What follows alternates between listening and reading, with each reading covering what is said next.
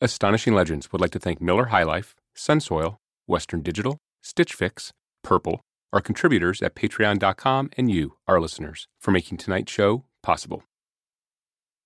Last week, I took you on a journey into the shallow psyches of Scott Philbrook and Forrest Burgess. Unsurprisingly, even that trip took longer than expected, so this week we're back with the second half of my show. Well, their show, but with me, Richard Haddam, interviewing them, asking them not only my questions, but yours. Tonight, we'll take things even further, touching on everything from intelligent extraterrestrial goo on the White House lawn to Rob Christofferson's encounter with a human-faced kangaroo. That's right, just when you thought things couldn't get any stranger. So, slip back into your Barca-lounger, settle down by the fireplace, or grab your headphones. It's time for part 2 of Fear and Smoking in Blanket Forteana.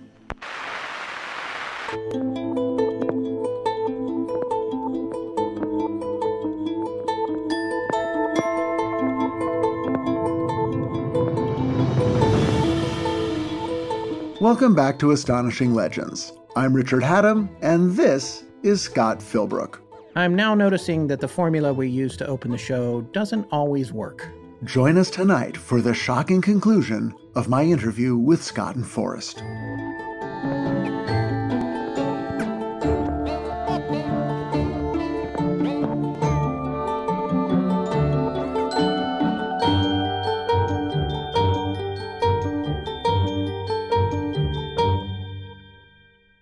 And we're back for way more than you bargained for.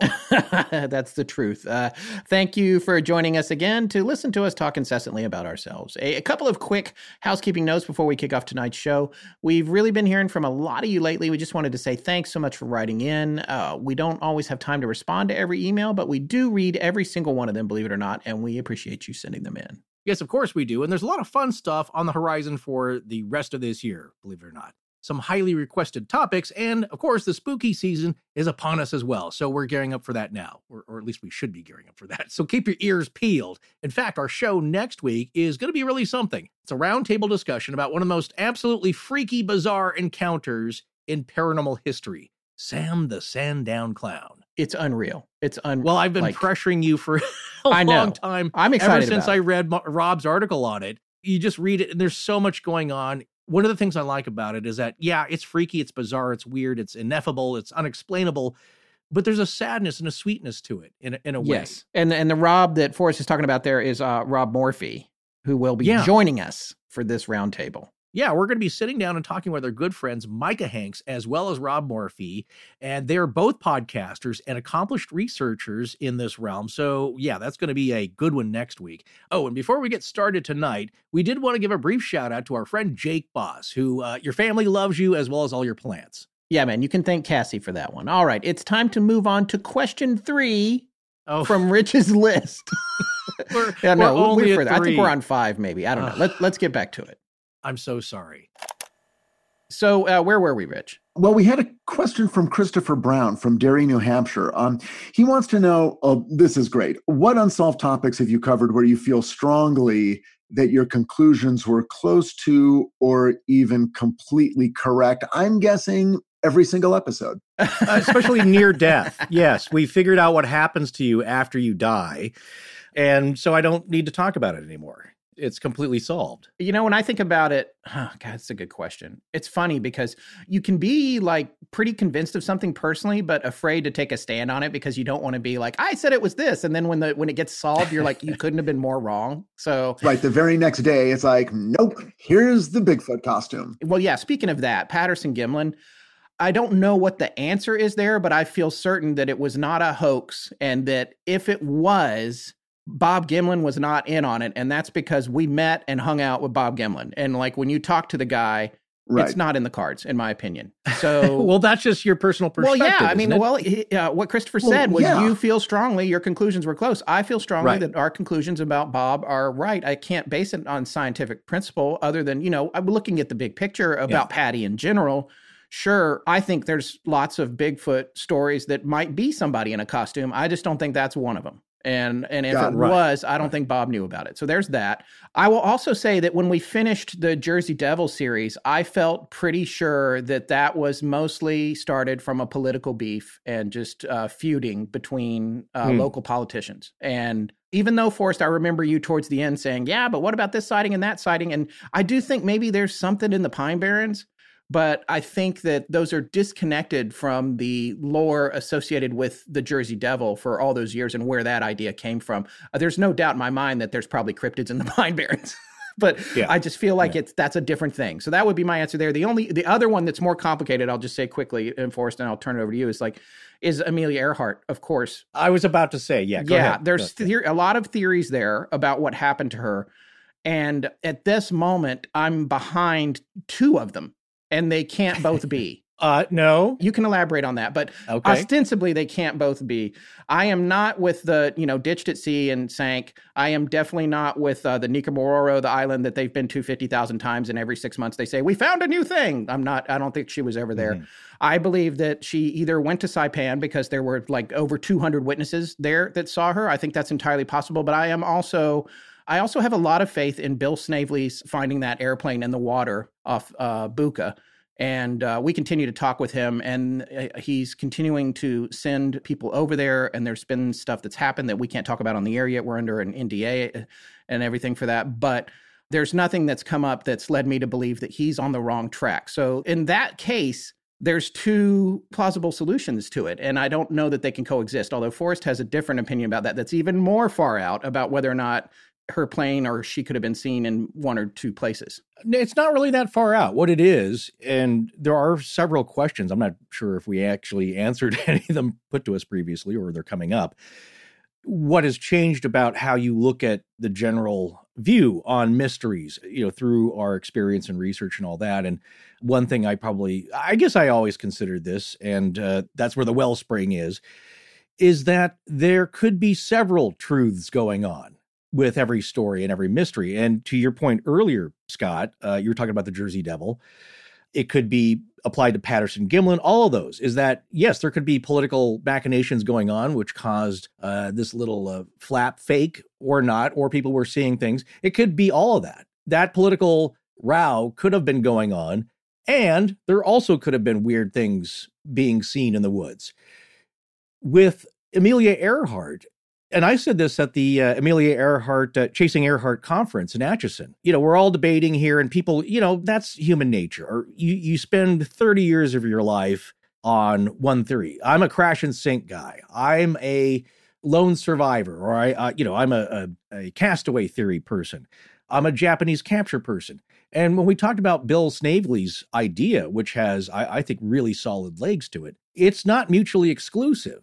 That plane that's down there could be an Electra 10E with a male and female occupant. But it also could be people different than Amelia Earhart and Fred Noonan. They also could have ended up in Japanese capture, but there could have been another plane. That's another theory that's been put out there. And I know it's way out there, but that they had a backup with people who were lookalikes, or just another set of a pilot and navigator. They were meant to go missing to give time for the search to map the potential Pacific theater. There are several theories. And that's a possibility. And if that's the case, there could have been two planes. There could have actually been doubles. There could have been another plane that was responsible for taking photos. There was an engineer who said he put a camera in the belly of the plane. So at Lockheed, so there's all that kind of stuff. And so when we consider things, and again, it always goes back to people poo-pooing eyewitness testimony, but like, how many people does it take? And also, there is talk about the sign of the times. There is a cultural component to it. The Chamorros, the native indigenous peoples of the region there, and especially on Saipan, how many people does it take to say, hey, I saw a white lady and a white dude on the island being escorted into captivity by the Japanese? A tall, skinny one with short hair. Yeah, which none of them were around at that point. It's like, how many people does it take? And so my point is that those two things could have been going on in regards to what mystery do we feel like has been solved. I think that one has a pretty good foothold. When we got done with it, if you're asking a change of mind or just having an opinion that gets solidified, when we got done with that, I thought, okay, Japanese capture seems to make the most sense, even though people would consider it way out, especially for something like, well, they just ran out of fuel, they crashed, and they're in the ocean, they sank. That's the easiest thing to believe. But again, I have to consider people seeing her and all this other testimony that went on and the reasons behind that. And it's like, to me, it's not all that far-fetched. So here's my thinking on solving the Amelia Earhart mystery, and possibly one of the most way out, exciting, tip the whole thing on its head scenarios is if you were able to recover Bill Snavely's plane. And hypothetically, you find that there were remains of a man and woman in there, but they're not Fred and Amelia, or one of them is Fred, the other one is not Amelia, or vice versa. That just opens the whole thing up like, okay, what's going on now? And so that's a pretty exciting scenario. But with anything else, though, there could be multiple things going on at the same time that creates a multi-layered mystery, which makes it really hard to not only solve, but also for people to come to a general conclusion because they've gone along one line and that's it. I've spent 25 years. It's got to be this. And I can't give all that up. And if you entertain more than one theory, your odds of being correct go up. Good way to hedge your bets there, Forrest. Well, the overall point, though, is that we're always looking for, we hear this so often, Occam's razor, Occam's razor. It's like there could be 5 Occam's razors going on at once. And I don't generally believe, you want to talk about a conclusion after 5 years, I don't often think that it is the simplest explanation. And that's also kind of a slight misinterpretation of what Occam's razor to me means. Well, I just talked about it in Lady Wonder. Yeah. And, it was actually written by, I can't remember his name now, but he wrote it in defense of divine miracles. Right. That's the thing about Occam's razor. Everybody always uses it to debunk something or be skeptical about something. But the guy that wrote Occam's razor wrote it as the simplest explanation is that this is a miracle. Oh, really? That's what people always forget. Everybody like Occam's razor, and it's like, do you know what that was originally written for? So it's like the phrase "good enough for government work." Everyone uses it now to say, "Nah, I did a shitty job," but actually, the phrase meant this is so good it could actually pass for government work. I did not know that. So high. Yeah. Well, of course, depending on what side of the political fence you're on, but sure. The saying always meant, "Wow, this is so good. This is good enough even for government work." Well, yeah. Again, that's human nature. It's easiest to think about stuff when you fall to a simple thing, an aphorism, a thought, a saying that just kind of wraps it up, and you can put it away nicely and don't have to think about it anymore because it's challenging. And it's like an eye for an eye. That's another one out of the Bible where people say like, well, there you go. If I got to do the same exact thing to you, if you wrong me, really, I think the spirit of it is that it should be no more than an eye. If you lose an eye for an eye, but don't take an eye, an arm, a leg, and burn the guy's house down. All right. It's William of Ockham, by the way. That's what it was. Oh, yes, that's right. Bill Ockham. Bill Ockham. You remember Bill Ockham? Yeah. All right. The next question is from Eamon B. from Dublin, Ireland. Would you guys consider covering an Irish topic? I know you covered one about the Hellfire Club before. And do you ever argue on what the next episode is? Well, we did cover Loftus Hall, which to Scott's chagrin, I put a lot of Irish history from like the early 1600s on. And I tuned out because I found it fascinating. No, I love the original story. For me, it got a little mired in academia, but but it's a cool story. The history's fascinating, and there do seem to be a lot of United Kingdom stories that come up. As Scott always says, it was all roads lead back to Scotland and England, and yes, it is closer to they're English-speaking countries, so it's easier for us to get our heads around the data. But we've actually covered stories from around the world: Russia, Japan. We eventually get to them. But of course, yes, the English-speaking or originated stories we probably tend to get to first. And as far as how the process goes, I think Scott and I have a pretty good working relationship in regards to that, in that if one of us gets an idea, we'll pitch it to the other. We were just talking about Rich's pitching method. We have a similar thing, when he does proposes an idea to a network or studio, Scott and I will have an idea and we'll talk about it before we go to do it. Some things are pretty obvious, like he'll mention something. This just happened last night. As I said earlier, it's like I've been watching all of the Twilight Zones in order. And I thought, like, you know what? We should do like a one-off biography of Rod Serling. I just want to know more about that guy. And he was like, yeah, that's it. Sold. And then sometimes we'll pitch something. It's like, well, depending on how hard the work is, like, well, that's going to, we got to turn one around really quickly. That's going to be a lot of research on this one. It's going to be hard to get up and running from a dead stop. So let's do a simpler story. And then he'll propose one, or I will. And that's how we choose a lot of it. Like a psychic horse. Exactly. Which you got bumped for. I'm going to keep reminding you.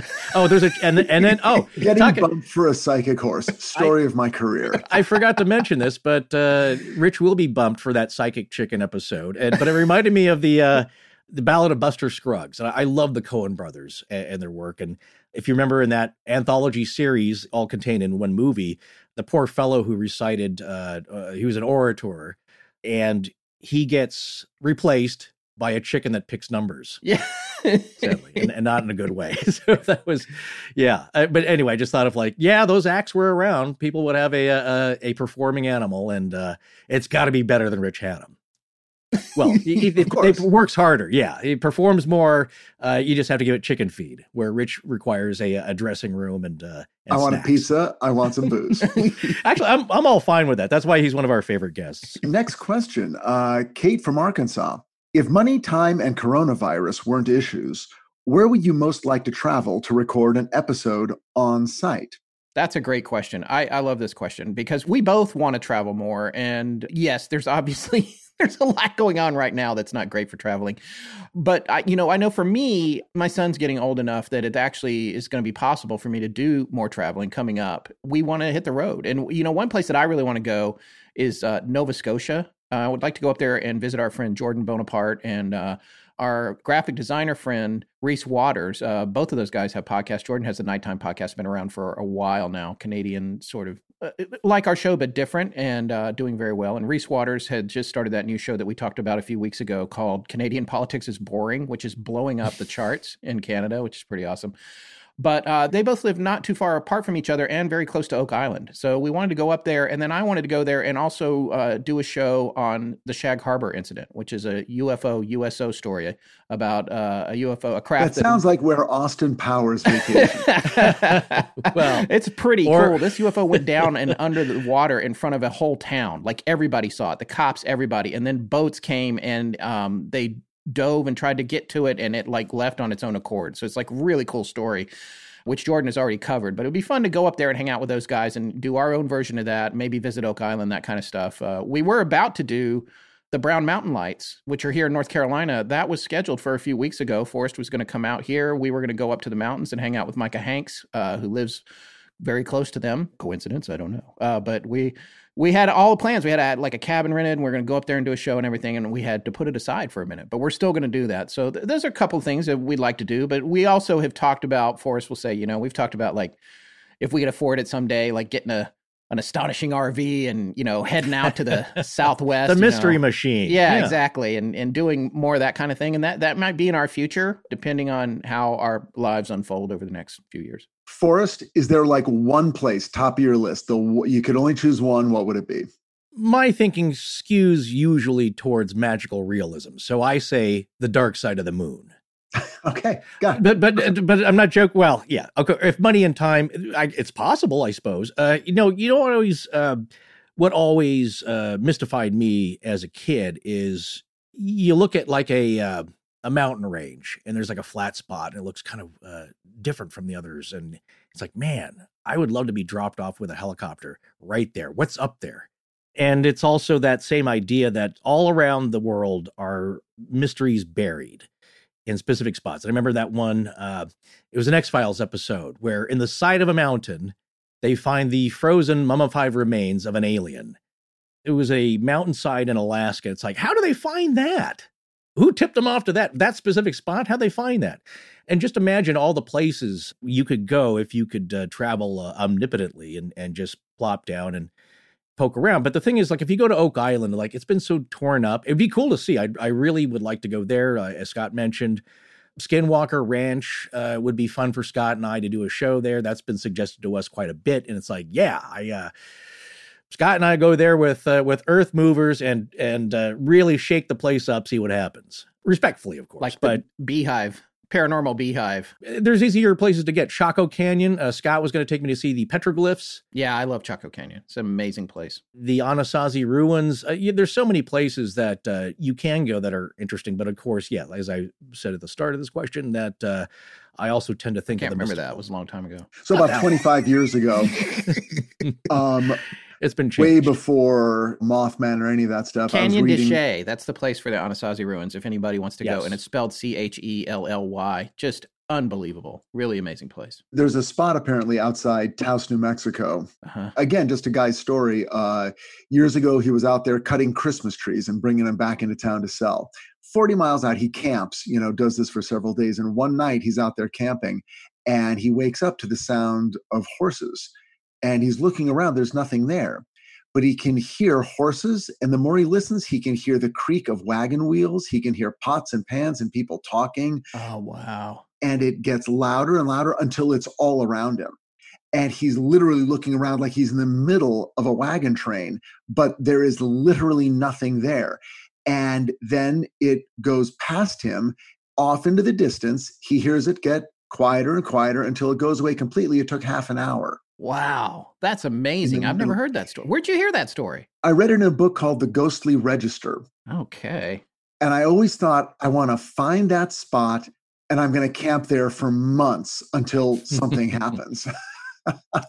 There's a story like that, and I can't remember exactly where it is, but I think it's near Stonehenge maybe, where people have heard horses and what sounds like knights riding at a spirited gallop or retreating or attacking or something like that. And you're in a field. You don't see anything, but you hear them. Yeah, there's plenty of stories of that happened. I can't remember where we covered it, but a time slip where suddenly people heard horse hooves on cobblestones and the clanking of armor. Is that stone tape theory? Is that a little spot opening up where you can just hear but not see?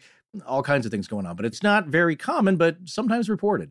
All right. From Jake B. from Morris, New York. How many people hours of work go into a 1 hour show?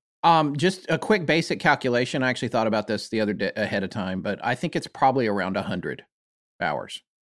For all of us. Yeah, that's for everybody. Scott. That's me, Forrest, Sarah, our editor, our sound designer, Tess, and our researchers too, which, I'm kind of guessing at how much time they're spending, but 100 is probably conservative, but I don't think it's a ton more. Okay. Depends on the topic too. Like if it's real, like Forrest was saying, if it's like Loftus Hall, it's real deep or whatever, it can go way up.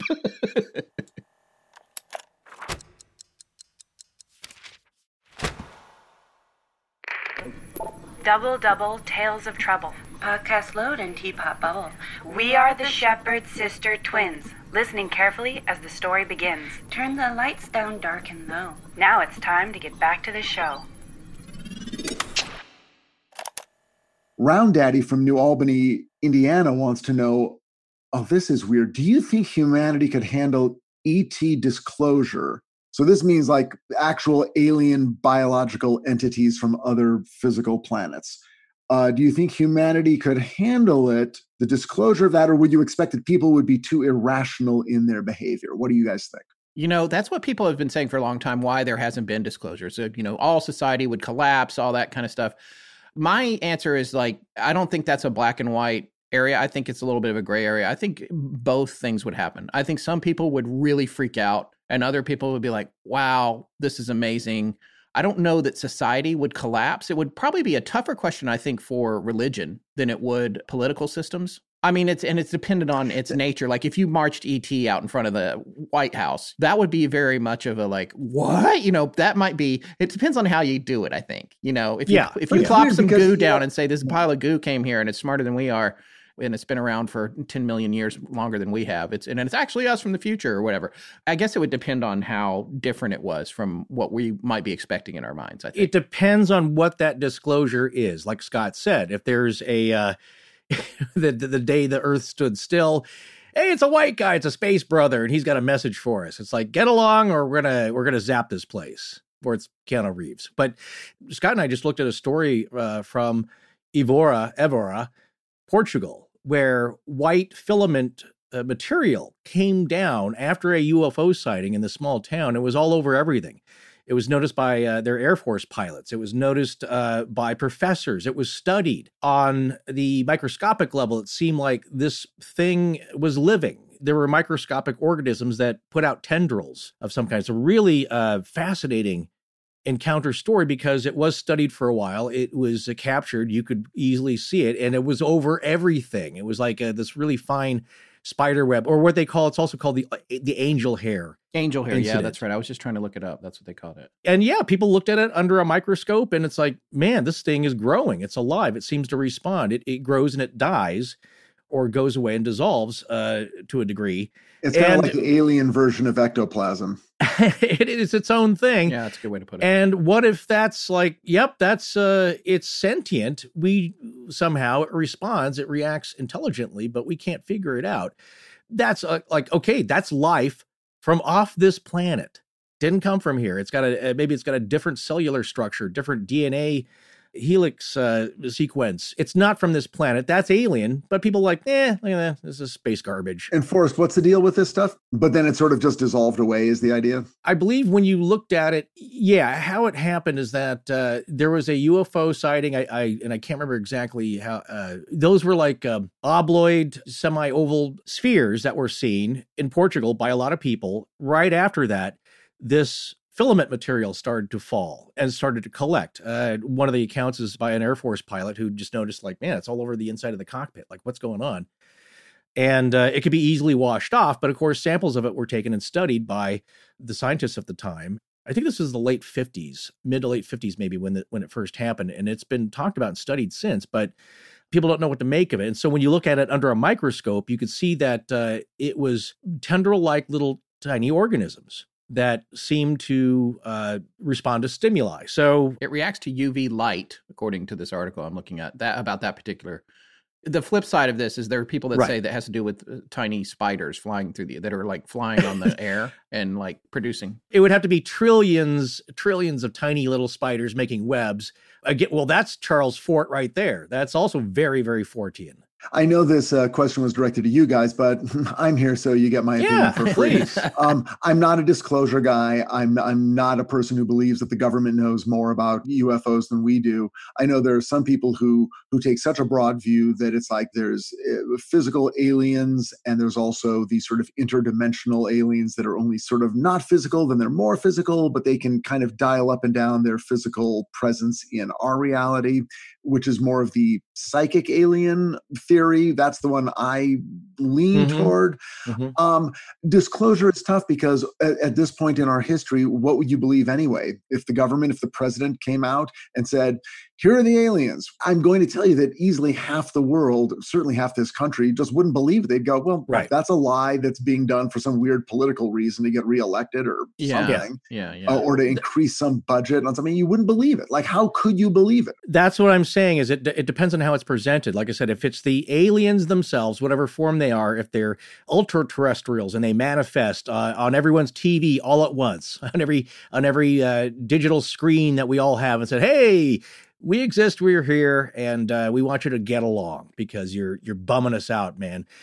That's different because that comes from outside of a government. But I believe you're absolutely right. If it came from some government entity and they just announced like, yeah, we've been studying these things for quite a while and we have proof. I mean, we don't have anybody here with us that you could talk to, but here's some film or video. People. Well, I mean, they're not even if buy. They showed something. I mean, I'm not there. I can't see it. I can't touch it. And then it's gone again. And it's like, well, not only that, but what was the purpose of revealing this information right now? Yeah, people are starting to wonder about that. And if you want to know how people are going to behave, take a look at what's going on with coronavirus and COVID-19. Some people act with aplomb. They follow the directions. Some people freak out and buy all the toilet paper at their local store. It's like, oh my God. And they just lose it and they can't handle it. And something is relatively like, okay, it's a new kind of flu that humans have not been exposed to. And so it's going to operate differently in human people's bodies. Yeah. And people are already it's a hoax. It doesn't really exist. Well, it does exist, but it was from outer space. Oh no, it's from this country. It's from that country. I mean, and that's just America. That's just how people react. And I think it's a good lesson in a smaller scale, even though it's global, of just like everybody reacts however they're going to. Right. It kind of brings us into the next question from Brian Jensen from Pittsburgh. He wonders, what is the starkest difference you know between how Americans and those from another culture typically perceive or regard a given paranormal experience? I mean, this is just like a very rudimentary view based on just, what we've been doing the past several years. I can't say that I've been to every other culture and then stood with them while UFO flew over, but in terms of like the aftermath and what we read in research and the articles that we see, I don't know. To me, I think Americans as a whole are a little more skeptical and distrustful in the majority, but I don't know how strong that majority is. But like, especially we have a lot of people that listen to our show and they love to entertain these ideas.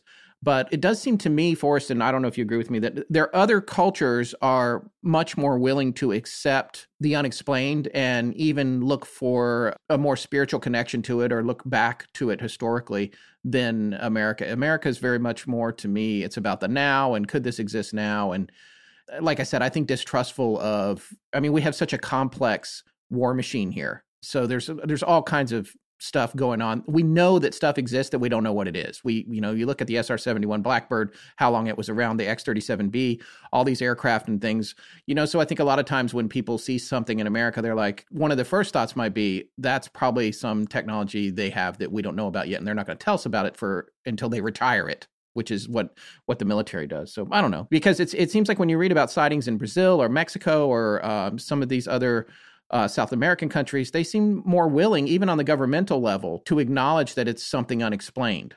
That's what I see in the press anyway. That's a different viewpoint. And it's also specifically pointed at UFOs. If you're talking about more supernatural things, I believe it has a lot to do how a society reacts about their culture. There are other societies that are, and countries that are much more homogenous. The United States is, we're a cultural mishmash. We got backgrounds from everybody, which makes, I think, America great. We got people from everywhere, and it's constantly changing. It's in flux. And those people bring their cultural dispositions with them. It's like when we just covered the Kira object and Japanese folklore and how they view spirits that wander around. And it's a culturally rich and diverse panoply of yokai and different types of spirits, and that's the lens that they view it through. And in some cases, they're much more open to talking about it. If you look at Americans, I think what Scott is saying is that, and Micah Hanks really covered this well as far as UFOs in the media and how governments view it, and especially with newspaper media, the New York Times. There was this whole, in the 50s and 60s and into the 70s, very dismissive attitude. It's like, come on, we're Americans. We're all smarter than this, right? This is all baloney. And that's just talking about UFOs. When it comes to ghosts, certainly paranormal phenomena happens all over the world. There are accounts from everywhere. But I would say, yes, Asians are going to act differently than Africans. Europeans, Eastern Europeans are going to act slightly differently than Western Europeans because of their cultural traditions and past and how they view things and how their culture has dealt with it for 1,000 years. So that's a little different when you talk about things that are more, I think, supernatural when it comes to nuts and bolts, if you want to say, UFO business. Our government, for whatever reason, has had that attitude of like, nothing to see here, folks. You're all crazy. If you think about it, if you talk about it at all, you're nuts. And other foreign governments have had a more open approach because maybe they don't have the secrets that ours do, or the motivations that our government does, but they do seem to be a little more open to it, and especially open with their military talking about it. So yeah, it just depends, I think, on what type of paranormal phenomenon you're talking about. Here's a mystery you can solve right now. Becky from Chicago says, Scott, we've heard about all the places you're from. Forrest, we keep hearing you're sort of from the Northwest-ish. Where exactly are you from? Here's your chance, Forrest. Clear it up. That will be revealed one day soon.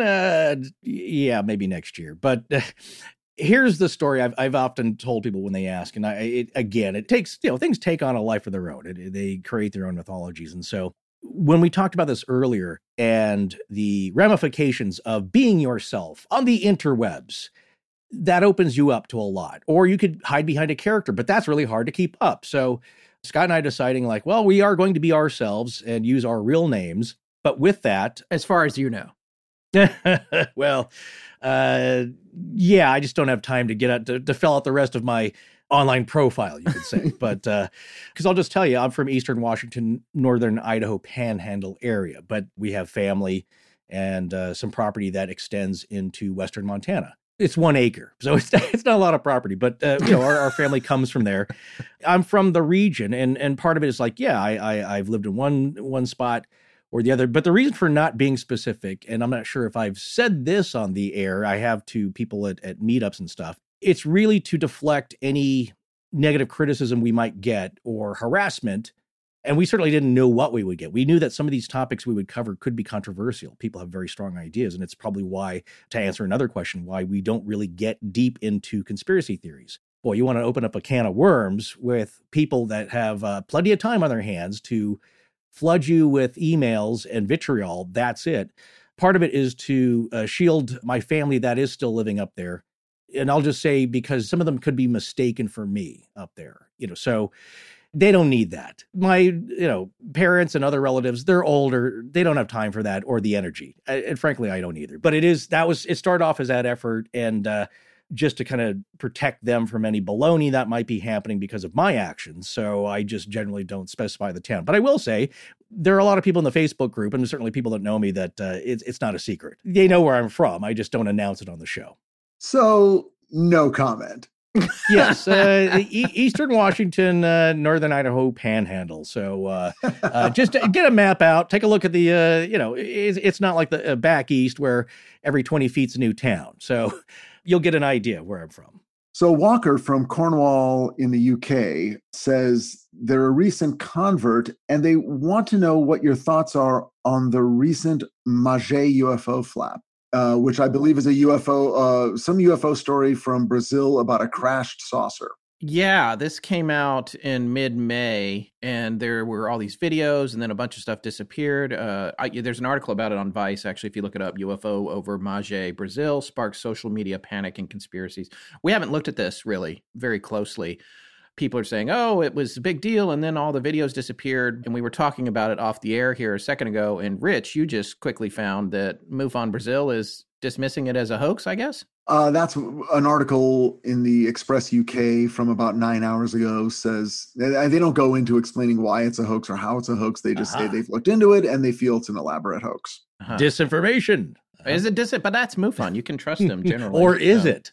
Yeah, that's true. Could be a press release. Anybody can do a press release. But I mean, it is something, it might be an interesting thing to look into, but we're so buried in the current pipeline of shows that we haven't really taken a serious look at it. However, it's the sort of topic that we're working on developing a YouTube show of some kind for next year, not right away, but we're trying to get prepared for that. It would be the kind of topic that we talk about on that, just point blank, just be like, all right, let's see. I just got to say, I remember, though, when the New York Times articles came out in December of 2017. Yeah. I remember getting on the phone with you and you were kind of freaked out. And then I started getting freaked out based on that because you were like, wait, what's going on here? Is this disclosure? Is something really happening here? And I said I'm not a disclosure guy, but I was picking up on your wait a second, what's really going on here? Why is this happening? And then I remember that night just being like, Scott's a little worried. Now I'm getting worried.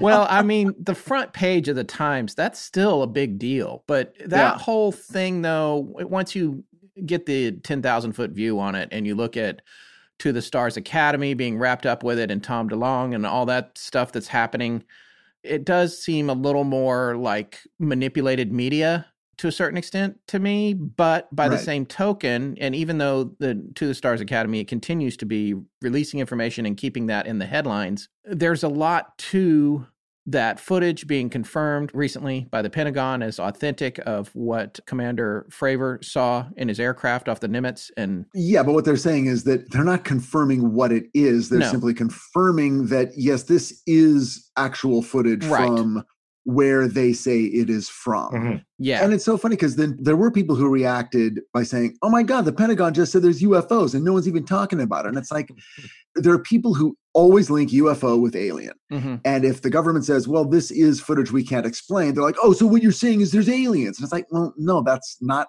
at all what they're saying. I think for you and me and Forrest, the story was the story. The very fact that it was being covered or discussed in any way was surprising because it typically isn't. And typically when UFOs are talked about in the media, it is a sort of, and now on the lighter side, Yeah. our final story tonight, apparently the little green men have arrived. It's all winky, winky, funny, ironic bullshit. And this one wasn't. And that is what was interesting, not that anything in particular was being revealed, right? Yeah. Especially in light of what I just mentioned with Micah Hanks talking about the history of how the New York Times specifically handled these stories, and that it seemed to go hand in hand with the government view.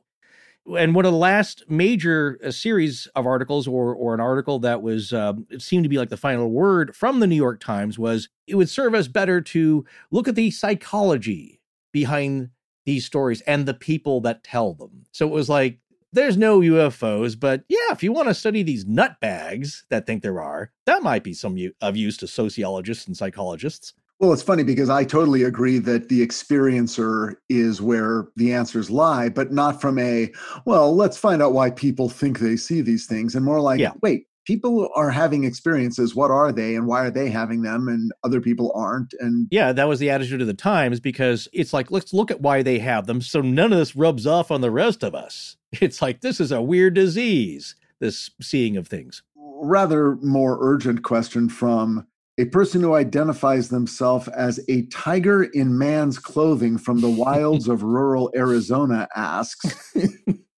what was your most unfortunate hairstyle choice? And I think you guys should put pictures in the show notes. Oh, boy. I don't know if I... Well, right now I'm being forced to have not a great hairstyle choice, thanks to quarantine and also being bald or getting bald. Why do you think we're wearing hats? Yeah, we're wearing hats on Zoom here, but I think probably my most unfortunate was a feathery kind of mullet type deal that I had in 1986 that I would wear with my black members only jacket and my shark's tooth necklace. Oh my God. Where were you living at the time? I was living in Raleigh, North Carolina, high school. Okay. Yeah. That tracks. Yeah. All right. Forrest, did you ever have an unfortunate hairstyle choice? We all had the same similar hairstyle. There wasn't a whole lot of variation, at least in the area that I was from and everywhere else. Everyone had the same kind of, people were using blow dryers, a more feathered kind of look. But your hair was never super long, what's the longest your hair ever got? Right now, because of the quarantine, it's been the longest it's been since probably high school. But back then, it's like I never had a mullet. But yeah, it's grown. Yeah, when I say I had a mullet, I'm not talking Billy Ray Cyrus here. I just had it was a little longer in the, Come on. Right. Well, Joe, speaking of tiger in man's clothing, the mullet sported by Joe Exotic, I think is. Yeah, that's nothing like that. A current example. But I'll just say this to the kids.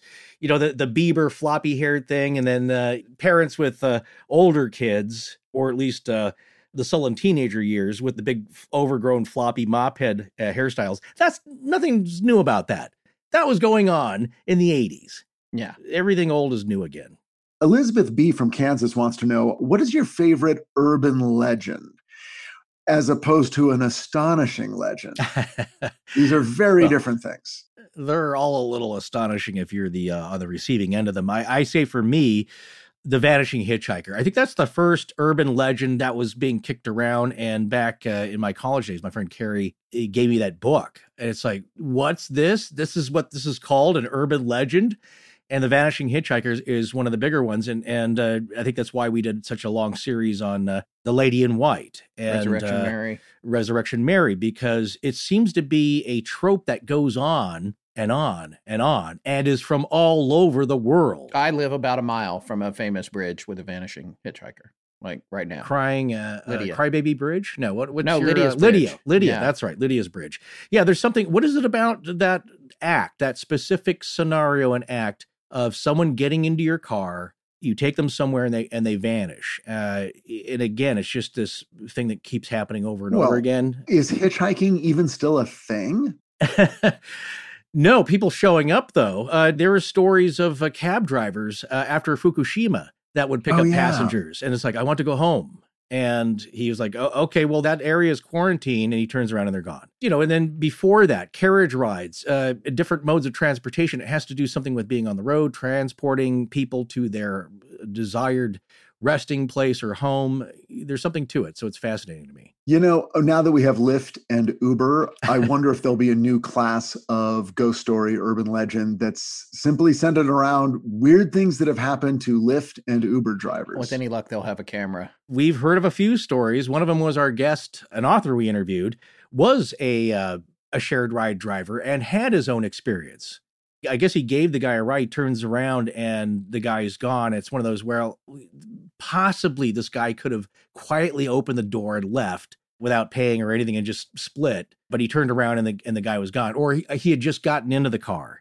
It's like, okay, maybe he snuck out and didn't want the ride, but he crouched down so I couldn't see him in an instant. And then I also love the one because, again, everything that makes an impact is usually personal. And my friend that we also talked about in Resurrection Mary had a reverse vanishing hitchhiker where they were the hitchhikers and the car vanished that they were riding in. That's the one. That's the weirdest of all. Yeah, that's the one I can't get over. I love that one. I think for me, the urban, it's simple. It's, we used to get those emails called the Darwin Awards in the early days of the internet or News of the Weird. Was a really great email list. But the one urban legend that I loved, and I've never have determined whether or not it was a true story or not, and I think they even did it on Mythbusters, was the guy who got the jet-assisted takeoff unit and strapped it to the roof of his car, and it launched the car into a cliff wall and just killed him.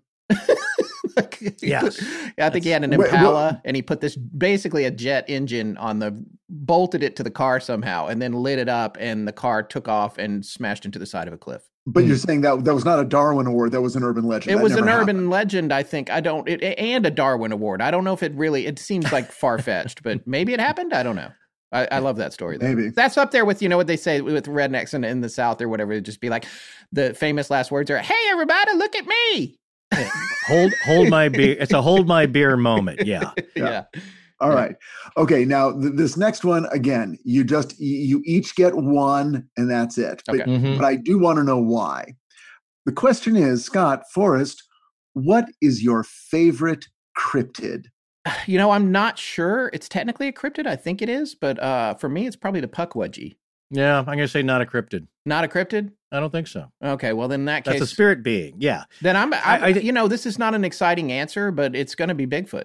I mean, it's just, that's what it is. All right. Yeah, especially after doing Patterson-Gimlin. Forrest, what about you? I'm always going to love Patty and Bigfoot because I grew up with that, but I think the ones that haunt my thoughts are the two types of creatures that friends of mine have said they've seen. And one is a good friend of mine who saw what she called a jughead. I've explained that on the show, and it was that's a real hybrid cryptid. I see cryptid as an animal that should not exist, or it's some kind of weird amalgamation of several animals that should not exist, or its own thing. And that was like as she said, an antelope type body with stripes and a circular round head with a very intuitive face that looked at her and kept on walking. Almost human face. Yeah. Gross. And that's called a jughead? She was little. So she's like, I think she said she was 7 or 8. And as a kid, it's just like, I know animals. I love animals. That's not a real animal. That's nothing I've seen in books.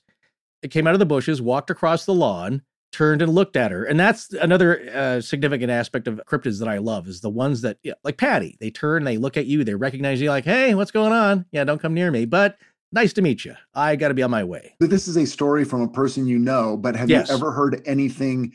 Has anyone else ever heard of a jughead or an animal like that? No. And that's another part of the phenomenon is that there's some here in North Carolina that are like that too, that are less well known. I actually wanted to have a friend on about it. Yeah. Down near the coast. Like a creature like that? No, not like a jughead. More like, it's hard to describe. I want to save it for when we get to a show. A little shout out to Tommy there. Again, the second one I've talked about quite a bit, and I like it because, again, it's somebody I know and trust. It's Rob Christofferson's kangaroo beast with a man face. Yeah, that's that a good he saw. One. That is a good one. Again, because it's that moment of like, hey, what's up, buddy? Yeah, I'm a kangaroo with a guy's face. All right, take care. And he hops off. And it's frightening. Picturing Rob encountering that. I just, if anyone in the audience is really good at doing like cartoons or drawing, would you please draw Rob Christofferson meeting up with the kangaroo with the human face? I would do anything. I say we throw Rob some bucks so he can have the great Desdemona, who does a lot of his really great terrific graphic effects work and original art to draw it up for him. And there you go. That's a Rob K t-shirt. It's a little personal though. I mean, he saw that, like, it was at 5 in the morning, 5:30 in the morning as he's walking to work. It's dark. It's kind of cold and creepy. And I'm not sure maybe it's something he wants to revisit, but he does talk about it. So just quickly, I want to say that I just watched something a few weeks ago about jackalopes, and they determined that they were real because the rabbits had like a virus type thing that would create these horns on their head from the virus. So they think that's what, like, trappers and the original stories of where this came from. And they even showed rabbits with this, and that's where the jackalope came from. It's actually a real thing. In that case, that's amazing. Yeah. I'd never heard that. That's the greatest thing ever. Yeah. Nate Murphy from Somerset, Massachusetts asks, any chance you're ever going to do a deep dive into the Bridgewater Triangle? I've never even heard of that. You haven't heard of it? I've heard of the Really? Bermuda Triangle. Right. Well, it's in the triangle genre. It's in the triangle series. And yes, we've been asked to cover this a fair amount, and we will one day, but it is a big, sprawling topic. Most of my knowledge comes from watching a few documentaries on it, and it's just fascinating. It is one of those thin places, a hole punched in reality, where this area of Massachusetts, which is, I think, the points of the triangle roughly are these 3 small towns. And within that, all kinds of stuff. The kitchen sink of the paranormal is found. UFOs, cryptids, ghosts, all this weird phenomena is happening. So it's a lot like Skinwalker of the Northeast. And Scott? I don't know much about it other than I know it by its name. But I mean, I think Forrest has brought it up before, and we've been asked about it before. So yeah, I mean, we'd absolutely do that. We could definitely put it in the pipeline. All right. Again, those stories are a little hard. It's like the people that didn't, we had a few comments like, I really could not follow Skinwalker. It's like, yeah, it's or Mothman, because it's a mishmash of a bunch of different stuff happening, and you got to make your own connections. Yeah. If you can follow Skinwalker, you don't understand Skinwalker. That's right. It's like explaining quantum physics. Nat from Long Island wants to know, Scott, why did you move away from Forrest? Do you miss being together for the show? And by the way, you moved away from me too. So I think we're all looking for some answers. Yeah, it does. This question made me a little sad. It's a big question, but I moved out of necessity for my family. My wife and I met in college in North Carolina, and we married young. In fact, we had our 25th anniversary last year, and we have an 11-year-old, and we've been living in big cities pretty much since we got out of school. We did 9 years in Los Angeles, then 9 years in Manhattan, and then 7 years and continuing back in Los Angeles. And we were basically just ready for a simpler life. And we also wanted our son to be closer to his aging extended family, but just tired of living in a big city. Honestly, I was tired of all the traffic. And in Los Angeles, when I lived there the first time, traffic was bad, but it was doable. And then when I left for 9 years, or we all did, and then we came back, it was like 3 times worse. And I just got to a point where I shut down. I was like, if I'm not living real close to where I'm working, which I got to do as a podcaster, I didn't want to be there. When I was still freelance editing in LA, and I would book a gig for 4 or 5 weeks in Santa Monica, and I lived over in Studio City, and it would take me like an hour to go 8 miles. That made me want to I cannot do this every day.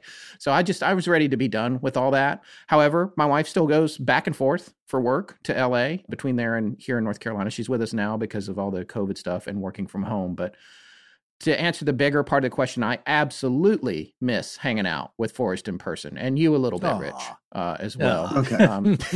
Less as long as I'm in there somewhere. No, I mean, it's like, I'm glad we got to do it for 5 years of doing the show. And, but for COVID and everything else, we were going to be getting back together. The reason we're separated more now because of the lockdown of everything. Of course, he's going to Waverly. He'll go see a sanatorium, but he won't come see me. So, well, why not a sanatorium? It's the perfect place during a lung infection. Yeah, that's true. That's true. You're really pressing your luck. Not only getting on the airplane, but you're going to go there. Everybody's going to be freaking out. But if I catch something from a on ghost, both sides, yeah. Right. If I catch something from a spirit, best episode ever. Yeah. But I mean, we're still going to be getting together. And once things calm down in terms of travel and all that, we're going to be hanging out. And probably, my wife and I have a fair amount of extra room here at our place in North Carolina. So he can come and stay for a while. And we'll probably do shows together while he's here. So Yeah, I miss like hopping in the car and going to meet him at Hyperion Public and having a beer and talking about what we're going to do next week and just all that stuff. You know, we're on Zoom every day for hours and hours, but it's not the same. I will say just one comment here. Yeah. And that, Scott, that was lovely. Thank you.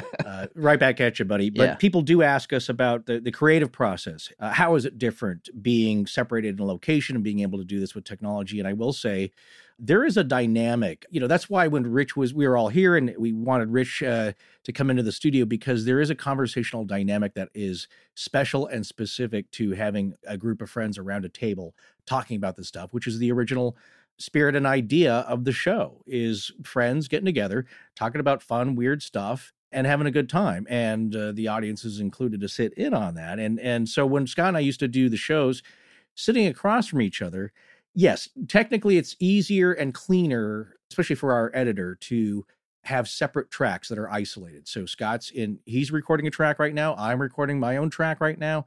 And so there's no, especially when we used to interrupt each other a lot, there's no crossover bleed of voices or his mic picking up my voice as I'm finishing something and vice versa. So it's a lot cleaner and easier to edit for Sarah.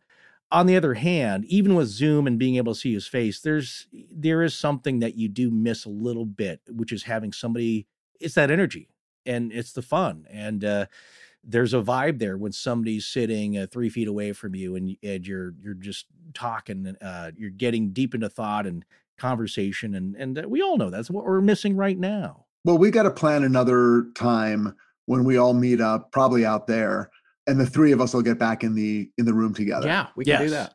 Yeah. 6 feet apart, but yes. My place here in North Carolina has a large unfinished room that I'm thinking of finishing and turning into like a studio type recording area. It would be perfect for that.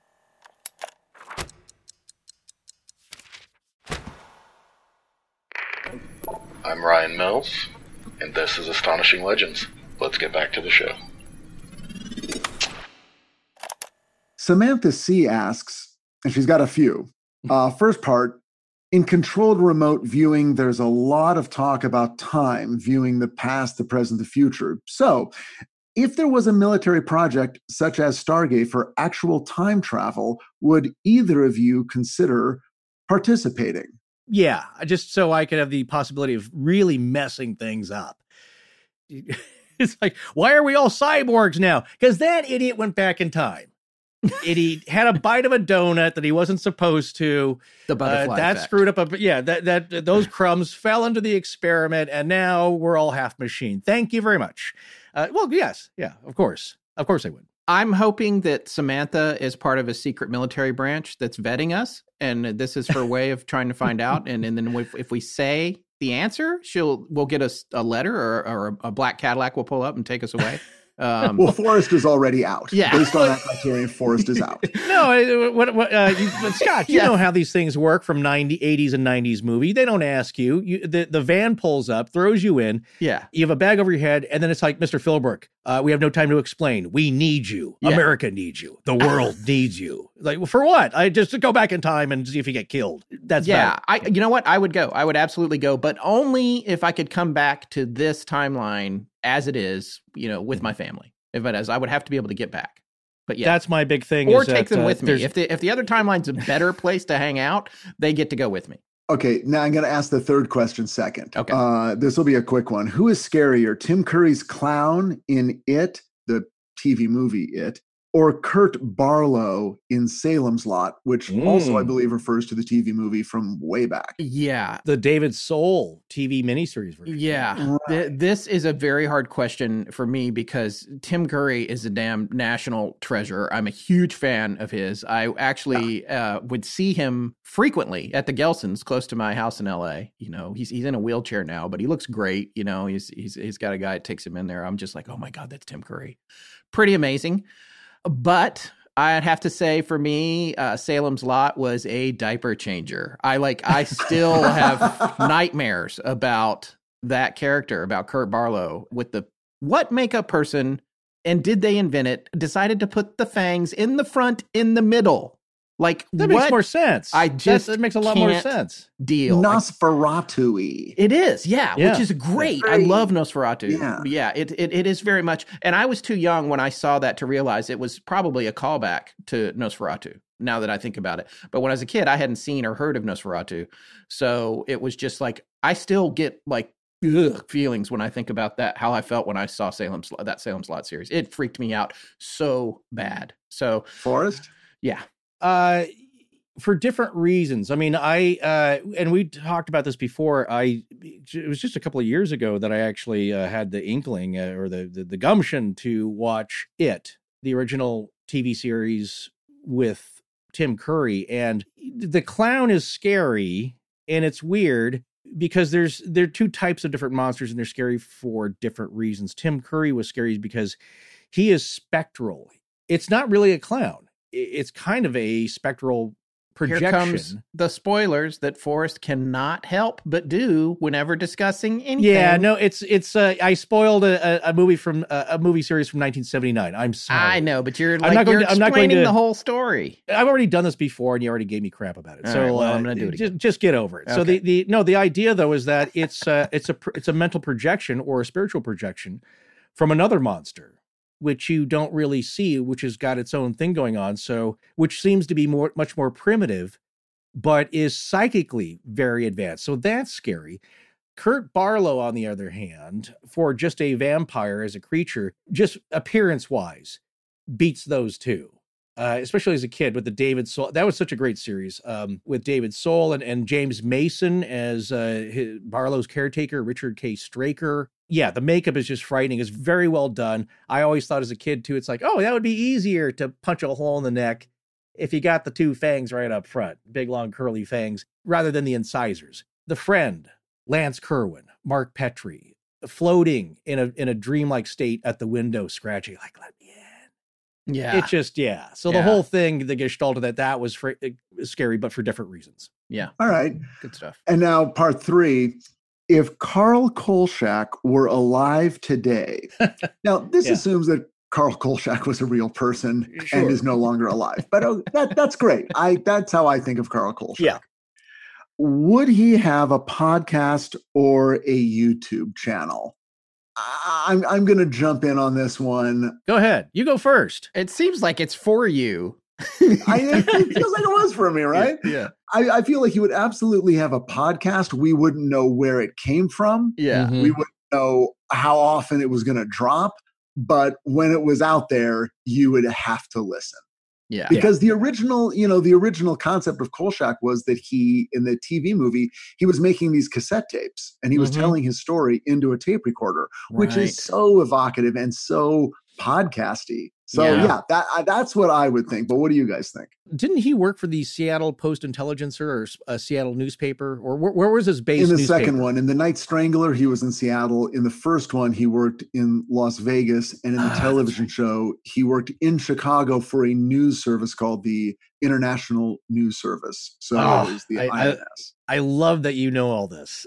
It really satisfies me. But I would say, yes, there is when you look at the two types of mediums, you can do things that you can't do one with the other. So with Kolchak, occasionally he was there with his camera, right, trying to get a flash it turned out blurry, and it's like, or that thing chasing him in the mine with the lights, that creeped me out. The mine lights popping out as he's being chased down these tunnels. Visually, you want to have a place to show that because, of course, audio, it's really hard to describe something spooky, and you want to be able to show your visual evidence if you have it. And so, obviously, video is the best format for that. But there's something about audio that gets in your head much more than a video can. Visually, stuff as I always say, you can't unsee that, and it can creep you out. But there's something about the spoken word that is much more immediate and on a different level. So I say he would have both. All right. Chelsea A. from Lethbridge, Alberta, Canada, wants to know about your tape recorder, the Panasonic RRDR60. Mm-hmm. Where did you get it, and have you used it since the Sally House? We got it on eBay, or I did specifically. After we got back from Ohio from the small convention we went to there at Kent Stage in Kent, Ohio, and we saw some folks there that had one and heard about its reputation. When we got back, I went looking for one on eBay, and it was incredibly expensive. How much was it? I feel like it was $1,200 or $1,400, maybe. Yeah, in the ballpark. Yeah, which no more than 1,600, I think. But like you'll see ones that are kind of still in the package or very brand new going for like 3,000. Yeah, I don't know if they sell for that, but yeah, that's what they're up there now. I mean, part of me would like to get another one, and then if it was producing the same kind of results, have it dissected. But that's an expensive proposition. So, which I think I've already take mentioned. it apart like the Bet Sphere, see? But then the magic goes away. Yeah, then the magic goes away. But so to answer that question, that's where we got it. We got it on eBay.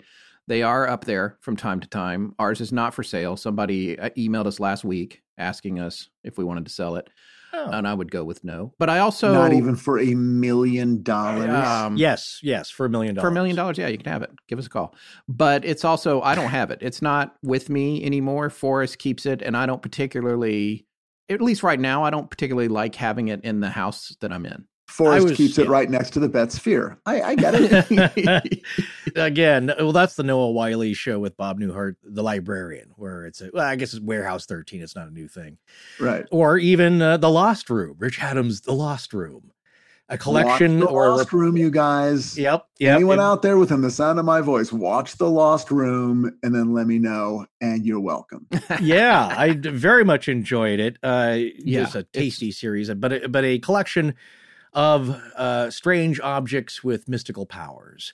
The DR60, did it get any further use after Sally House? I did. So we are going to present this one day. I want more scientific examination of this, specifically the audio, not so much the mechanics of it, because I don't really care about the electronic components. I mean, that would be cool if we got if somebody could take the specs on it, the blueprints, the schematics, and build one. And I'd love to know if it continued doing that. Or maybe it's like the story of the sausage factory, where there's a beloved sausage, was being made at this really old factory, and everyone loved it. It had just the right, the souciance of flavors, or however you say that.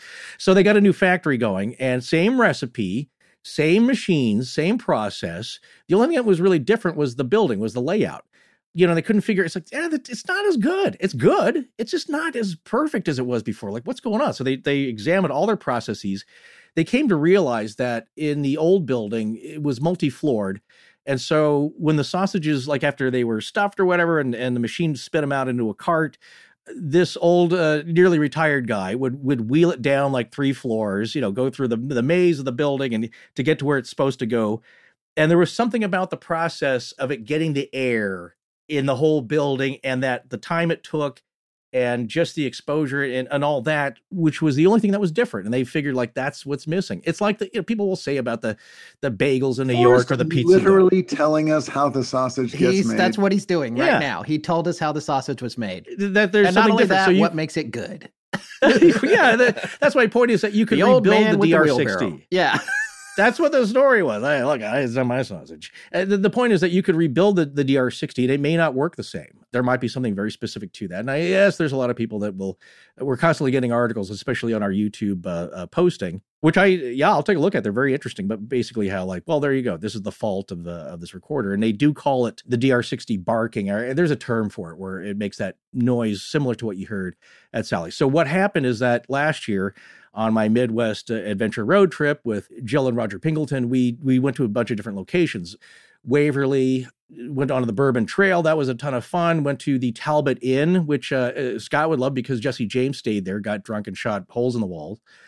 Very, very cool old place. So when I was in there, Jill had arranged for my room to be one that had, as its closet, an old refurbished Mosler safe. And I think at the time, I can't remember what the building was used for, but it was an inn and kind of a way station. So the safe, in that it's concrete walls, I'm sure steel reinforced.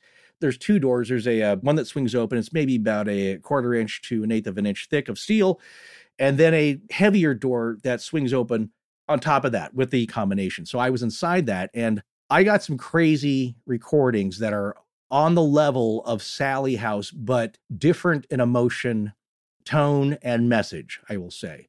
So I want more scientific examination from somebody who is in the field of something similar to audiologists, who can take sounds and see if there's really words in it. And kind of what reminded me of that was remember the whole, where you'd hear 2 different words. People would hear different words being the same phrase depending on how they're how their hearing makeup is configured, and that Yanni versus Laurel. Yeah, that's it, Yanni or Laurel. And somebody who can analyze that and maybe pick out words from that, because I can hear a few words. And to me, the recording that I got at the Talbot Inn in the vault, which also for me rules out pretty much getting radio interference, there is a story being told there to me because I asked a question. Like, who are you? What's your story here? Is there anything you want to tell me? Like, what was your experience here? And I believe something or someone, most likely I believe it was a past person who lived and worked there, was telling me their story or telling me an anecdote, because there's words in there that I can make out. But like I said, before we reveal all that, I want it more analyzed because there's just too many questions that comes up. But yes, to answer the original question, I have been using it, continue to, and there's something to that particular recorder. It's wild. It continues to get stuff, and it's crazy. Natalie F. would like to know if you guys would be willing or open to hosting a show like Unsolved Mysteries or In Search Of, one of those kind of things. Would you guys be open to cashing a giant paycheck for a couple hours of work a week? Yeah, I would absolutely do that. It would depend on the commitment. If it was just hosting it and it was kind of a low lift in terms of time, then that would be great. I wouldn't want anything to get in the way of continuing to do what we're doing already. And we're already trying to develop something for YouTube for next year. We're working on that now and being very deliberate about that. So that is fun. It's taken me this long to want to go back to dealing with video, honestly, because I edited, for 17 years and I was sick of it. It was part of the reason I wanted to start the podcast. It's like, this is just audio. It'll be easy. I was wrong. But that would be fun. I would totally do that. And we've gotten a few calls for things similar to that where it either fell through or there was one where they wanted us to go to the Arctic Circle for like 3 months. And I was like, this does sound fun, but I can't quite get away right now for that. Yeah. It was a cool idea. So they come in, but on the other hand, can't imagine who would pay money to put my face on television. There is a freedom, some would say too much freedom, but doing your own show, which is why podcasting is a great medium and format. No one's controlling you because we're independent. So when you get into a TV show, there are a lot of controls, and rightfully so to a lot of degree. But yes, you would be hammered into the hole that is the television slot. Exactly. All right. LC wants to know, because you guys do a lot of research and you read a lot of books. So if you were going to recommend to the listeners, what's at the very top of your everybody must read book list? God, I got to tell you, we have read so many great books, and I made a list to answer this question, but I know there's one that I recently read and I can't place it right now. I have to look on I have a closet with a bookshelf in it, which is really just a metal restaurant rack, but it's like top to bottom books. There's so many good ones. And, there's an astonishing literary group on Facebook that just formed on its own. They actually read stuff together, I think, in there. So you should check that out if you're on Facebook. But we've read a lot of great ones. The ones that come to mind for me, like right off the top of my head, is Dead Mountain by Donnie Eicher about Dyatlov Pass, of course. And then there was the Yeti book by Dr. Daniel Taylor, not only for the topic, but the way he approaches a scientific analysis of the legendary creature. It's really cool. He's one of my favorite authors that we've interviewed. Brandon Masulo's book, The Ghost Studies, I think is super fascinating. And also Rebel Gold on the Knights of the Golden Circle. That one has 2 titles too. I can't remember. Oh, Shadow of the Sentinel. It was published twice. Like once it was called Shadow of the Sentinel and the other time it was called Rebel Gold. And that's about the KGC. That one is super fascinating. There was a book that you talked about that you really, really loved for the Roanoke episode. Oh yeah, Rich. I that is the one I was trying to think of. That's The Secret Token, Myth, Obsession, and the Search for the Lost Colony of Roanoke. That book was just so well written, just a really great read and super informative and interesting. Even if you take out the fact that it's about Roanoke, it's a really great read. So that's another one. That's by Andrew Lawler. So those are the ones at the top of my list of the books there. Forrest, what about you? There's a few books that I have been meaning to get to for years and years now. And it's the series of lectures and articles compiled by Dr. Alexander Cannon, who's just an interesting figure, you could say. I'm not sure everybody would get into it. I mean, it is pretty woo, but it's also based on his experiences, and just a fascinating character. So that one book, I believe, is called The Powers That Be, and his other major one is The Invisible Influence. But they're based on a series of what's called the Mayfair Lectures that he made, I think, in the mid to late 30s. And it's about the nature of reality and existence and all that kind of stuff. So, okay. Well, here's one. Julia G asks, which astonishing legend that you guys have covered do you think would have the most terrifying implication for humanity if it were proven to be fact? For me, I think it's probably Skinwalker Ranch. There's something going on with that place. Like, I came away with it thinking that it might be a doorway, and that these things that are coming through it might just be the environment that they live in, and it's there and they pop through. It's just something they grew up with. It's not necessarily that they're controlling it. It's like when you're walking in the woods and you find a stick on the ground, you pick it up. They're walking in the woods wherever they are, whatever other dimension, and they know that there's a portal that brings them into our world or something like that. I don't know. That place, whatever's going on there is freaky, and the deliberateness of some of the pranks that happen there, that just really freaks me out. The other story that I think is really scary, especially with regard to the specificity of that question, the terrifying implication for humanity, is Terry Lovelace's story, which is a recent show. So yeah, that's my answer on those. I think Skinwalker Ranch, this phenomena seems to be happening in various places, as we said, Bridgewater Triangle. That's not the only place. Yeah. But it's somewhat localized. It does seem to follow, people do report that it has followed them. The strangeness, the high strangeness, the poltergeist activity, but it is fairly localized. Yeah, I think for global humanity type fear is that disclosure where the government says, yeah, you know what, we aliens are real, and we're all now hybrid experiments. So that's the disclosure. Buckle up, kids. Yeah, you thought coronavirus was bad. Guess what? You're now going to be living in a glass tube full of pink glowing goo for the next year, and we'll have two heads. I don't know.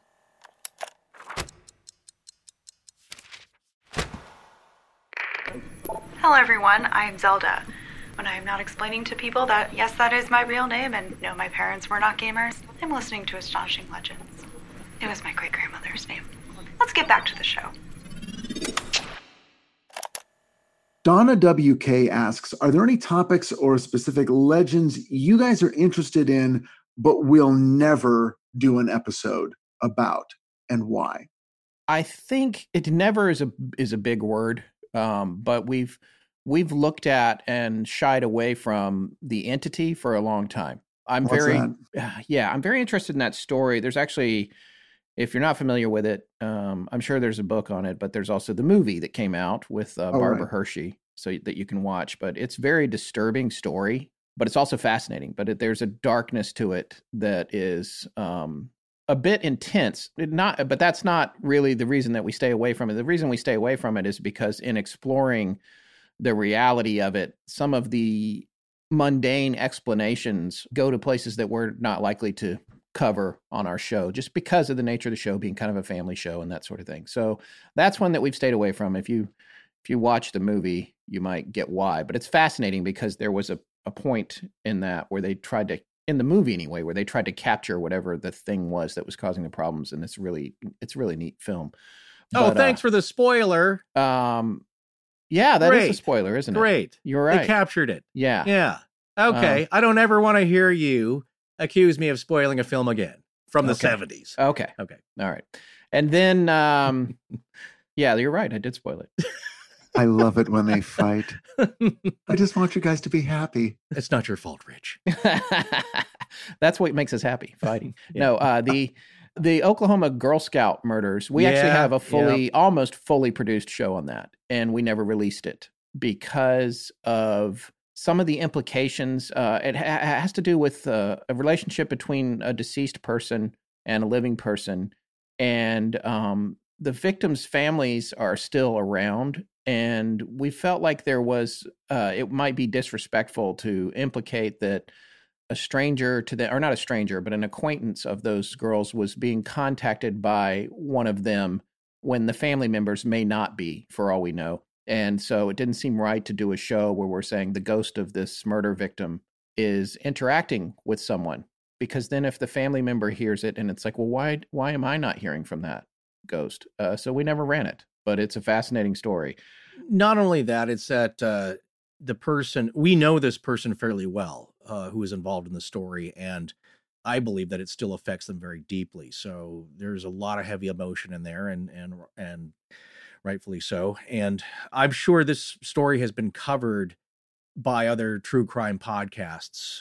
Yeah, we're not really true crime people. Depending We've if we done find some, it interesting, but we don't, we don't go down that road. And usually we look for a mystical angle on it. So to the people that, request us to cover the stuff that is strictly true crime, we usually don't, but it just depends. There's something interesting about it, or it connects to interesting people, we might consider that. Or it turns out the Villisca axe murder story, there was something larger going on, and that's another case where I think Scott will say, well, the house isn't very haunted, but I think it is.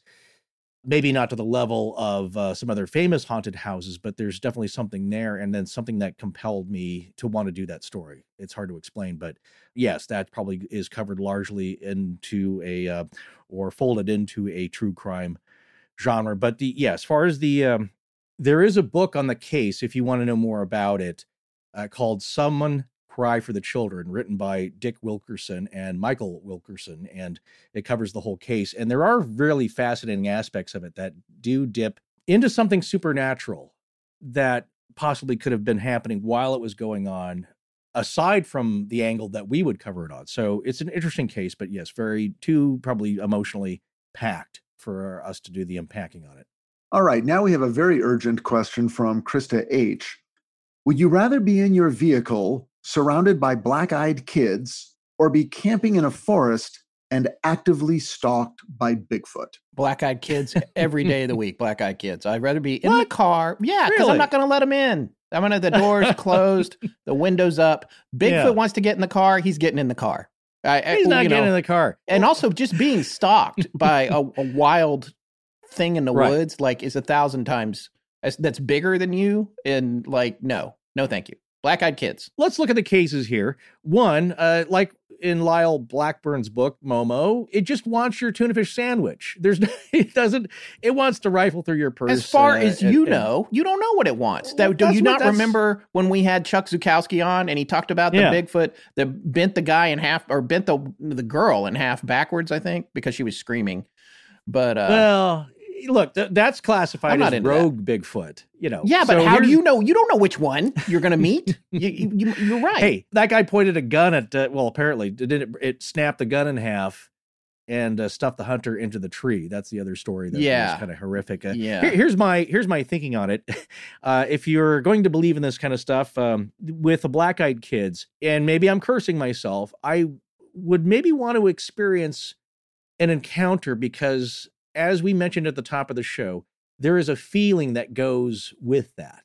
Right. That ethereal, deep down to your core, this ain't good. These ain't regular, skate punks. There's something that's that ineffable feeling that is only experienced in an encounter like that, where it's genuine. And so I'm curious about that. Not that I'm egging that on or I'm inviting that in out to the universe. I'm not saying show up at my house. But that has fascinated me, that aspect of the experience. On the other hand, with them, of all the stories, there does seem to be a protective element in regards to protection, in that you have to invite them in. Every story we come across, they ask to come in, and if you do, it's not great, but you can say no. And there's something about your space. So there are ways to protect yourself. Bigfoot, on the other hand, rogue Sasquatch, well, it's if you think about it, it's a large humanoid creature, very powerful, and if it wants to, it can mess with you. But generally, it doesn't mess with people unless you're messing with them.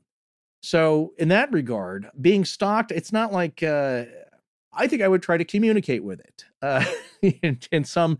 And try to get some audio evidence of it, but I'm not going to, throw rocks at it or try to provoke it. Yeah, and there's not a lot of stories of people being killed by Bigfoot. Not too many. Occasionally, they do come up. And that's before we interviewed Chuck Zukowski, and this might tie into a question coming up. But, that's something I wasn't really aware of. I know that people have been harassed and scared, and maybe, if they go out disappearing in the woods or get disappeared in the woods, you don't know what happened to them.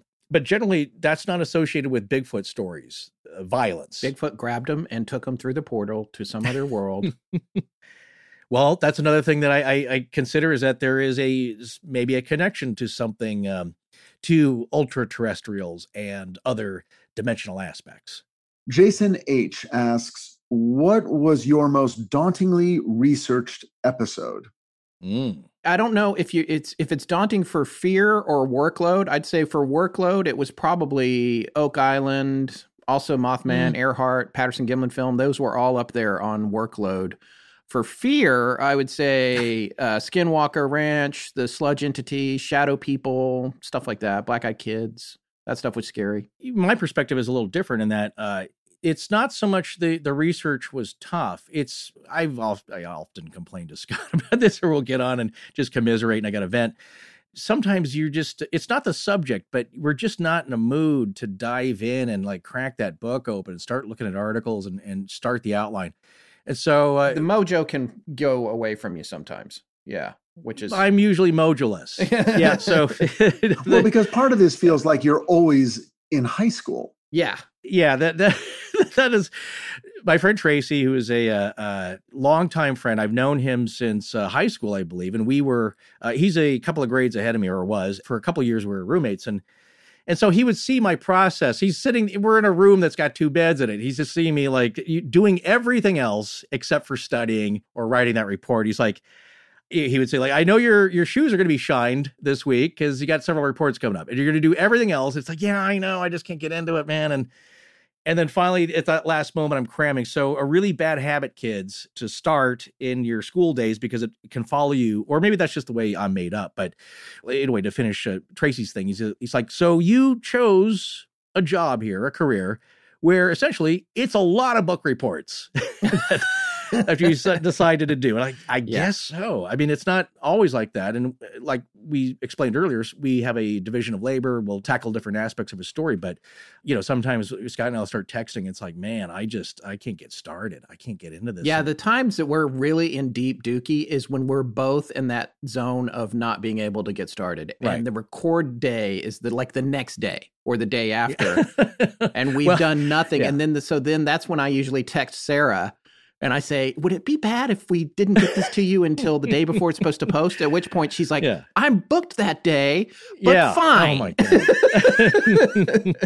God. What about a third of the show? What if we just record maybe some of the commercials and the cold open? It's just like, okay, just as soon as you can. Let's just call up Rich and see if he wants to have drinks and talk for an hour. And that'll be the episode. Yeah, exactly. That's right. You rescued us. But here's a life tip, folks. If anything, if you're asking me if I've learned anything, is that generally what happens is that you have to get started. Sometimes you'll stare at that blank, Google Doc outline, nothing's happening, but you just got to get into it. And then usually, a lot of times what happens is like Scott and I, it'll be that, the next recording date is just like, it'll be 10:30 p.m. and I'll text Scott like, man, I'm really into this. I got the mojo. I'm flowing here. The info is really interesting. I'm finding great connections. I'm making a lot of notes. And he's like, we got to start recording tomorrow at 11. So it's like, now is not the time to be I should have been doing that the 4 or 5 days earlier. Yeah. And sometimes that moment hits in the middle of the recording session. Yeah, sometimes you'll find I think I've got this now. I think I've got it. That's great. We have 20 minutes left, But sometimes it happens after the episode has aired. Yeah, right. Yeah, there's a lot of ideas that come up. It's like, man, I forgot to talk about that. Dang it, but really, it's you just got to start mucking through the weeds and get into it and get slathered all over yourself and start the process. And it still might be slow, but what you'll find is that you'll pick up some momentum. But if you don't crack that book, if you don't start, then nothing's going to happen. Gee, so is this the wrong time to ask the question from River? Are you guys ever going to write a book? Oh, River, one of our good longtime social media. Yes, I would even pals, go so far as to call her a friend. She's an editor. She's pushing us to. We've actually been. There was one other editor a few years ago who said, "When are you gonna? If you want to write that book on the rules, Well, that is okay. So I'll just quickly mention this. Well, the rules of podcasting, or no. It's fallen by the wayside now, but it's sort of like Forrest had rules about how you never get stabbed by a ghost kind of thing, and like not completely. Oh, right. Here's the deal. Okay, so a lot of people, because I've been shooting my mouth off about the connections and the what I see as some things that don't seem to happen. That could, but they don't. Like Bigfoot won't kill you unless it's a rogue Bigfoot. There are terms and conditions, and they will apply. The idea is that, you don't often hear of a poltergeist ramming a fireplace poker through someone's midsection.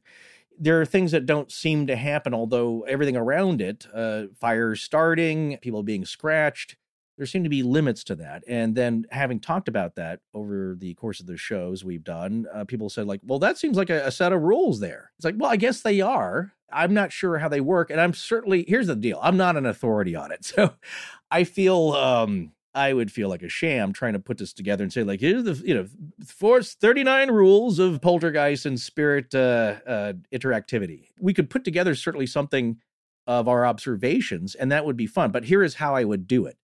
I thought, and I ran it by Scott, and a couple of years ago, and he thought it was a good idea, is that we have an Astonishing Legends almanac. And I mean almanac in a fun compendium of all stories, some of those rules, puzzles, weather forecasts, everything that's kind of Fortean and fun in an almanac fashion, much like the Farmer's Almanac. Poor Richards. Again, we're not on a level of Ben Franklin, but a compendium of just weird, fun stuff that we find interesting in some kind of format, and maybe every year or a couple of years, with illustrations. And, that'd be fun. Yeah, every year. But can I throw something in here? Sure. Forrest is an amazing writer. He's a much better writer than I am. I tend to focus on structure more than the eloquence of the writing or whatever. Here's something that I don't know if people know this or not, but I write all the cold opens. Forrest reads them, I write them. The other thing that Forrest always writes is the description paragraph for the show, and I would encourage everyone to read that. I think some people probably don't look at those because they're up on the web page for the show, and it describes. It's an overview, and he's writing it after we finished the show, so it's got a very good overview to it. And we pop it into the description, but we're not sure what podcast aggregators. I don't think you can always see it, or it doesn't turn up, or you're not going to look on your iPhone at it, or it might get truncated, but it's out there. Those are really, really good. But what I will also say about those is that it takes Forrest 5 or 6 hours to get that paragraph to me sometimes. So if we start a book, I don't know, Okay. All right. You know what? First of all, thank you so much, my good friend. That's really, really kind and generous and sweet of you to say. On the other hand, I was trying to distance myself from those because there will be somebody who's in the literary. It's let me take a look at those. Oh, this is crap. No, I love them. I love the paragraphs. So, that's that's part of the division of labor. But here's what's different. And Rich, as a screenwriter and general writer and man of letters, can weigh in on. The writing is different. So I'm always really impressed when Scott does the cold open. He's like, I'll talk to him an hour and a half, and I was hoping to have a sandwich and maybe a quick nap. He's like, cold open's done. Okay, we're ready to move on. It's like, wow, you summed up that really complex historical, overarching 400 years of Irish history. You summed that up. It's like, and I said, I had to cull it. It was hard. I had to cull it from a bunch of different sources, but I checked to make sure they were right and fact checked it and pulled in some other interesting facts people wouldn't know about. I'm like, wow. But the writing is different. Writing that is different. And I would say, okay, Scott, it's like when you do a 30-second, you edit a commercial, or as I had experience editing a trailer, and there's certainly different styles, but you're boiling a big thing down into 30 seconds, 1 minute, and they're all different. It's when you edit a movie trailer, that's 2 minutes, 20 seconds. And you have to find the best clips and tell the story without giving too much away. And it has to be a very special format. And usually it's a very specialized editor that can do that well. And it's not as easy as people think. What happens, unfortunately, with the business is that you have all these puzzle pieces that get boiled down. You talk to the studio or the network, and then it's just the first 2 passes are creative, and then it's just endlessly rearranging everything. It's like, let's try this. And after 30 revisions, it usually ends up looking like the first one. And that's just dealing with networks, which we don't want to do in a television type medium. So, but what I was going to say is different. It's like when Scott writes that, it's like, I'm really impressed that he's got all that down and tells a little bit about the story, because we realize we're bearing the lead sometimes, or it takes a long time to get the story. So we want to tell you what it is up front. And that's the reason of the cold open. Like, here's the gist of the story. Yeah, we didn't always have you that. Might find it interesting. It was a late development. Yeah. Clearly, we are unable to stop burying the lead. We just can't do it. So I've decided we're going to put the thing right at the top.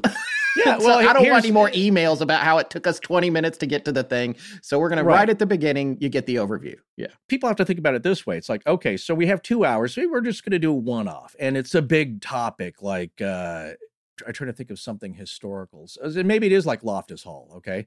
And you have a certain amount of time. You can't tell everything in that. But if you do it linearly, maybe Loftus Hall is the best example, but that place has had a lot of history of bloodshed. And to really understand it, you should back up to when it was first built and understand, like, that's seen a lot of turmoil, human misery. And so where the devil appears in the story is maybe 3/4 of the way down. Now, if you shrunk that down to an hour of storytelling, it's like, well, then, 40 minutes in, then you're going to hear the juicy part. So we try to encapsulate it. So let me ask you, Rich, again, going back to the Twilight Zone, is that most of the episodes are 30 minutes, except for season 4, which you said they tried an hour-long format. Right. But you didn't think it was as good. It should be 30 minutes in your opinion. And when you go to write something, those are really big markers. 30-minute show, hour show. Used to call them like 30-minute people and hour people, the different writers who do that. What's the difference to you and how that works? You declare your form, and then people get used to experiencing your content in that form. Mm-hmm. I think that was the problem with the Twilight Zone, is that it worked so well as a half hour that expanding it to an hour didn't make it twice as good. And in a way, it made it half as good, because it felt what had been very tight and efficient storytelling suddenly felt slack. Now, I'm not saying those episodes were slack, but they could very easily be seen that way, because suddenly it was now taking an hour to do what you were doing in half an hour. Conversely, if they were hour-long episodes that suddenly became half hours, they would feel rushed. So you guys have sort of declared your territory where I think you tend to go a little longer. It's like, well, why do something in 1 hour when we could do it in 11? Wow. Okay. But the people who are addicted to your show are addicted because of that, because they're not tuning in to there's some podcasts that are 15 minutes. We're going to tell you how a light bulb works. Great. Right. 15 minutes, we're out. You got the info, boom. This is more like, we're going to really take a deep dive, and it's going to be two guys who enjoy digging into stuff, talking to each other. Maybe there's a guest or an interview. You sort of get used to that. And then when there's a one-off episode, it's like, wait, what?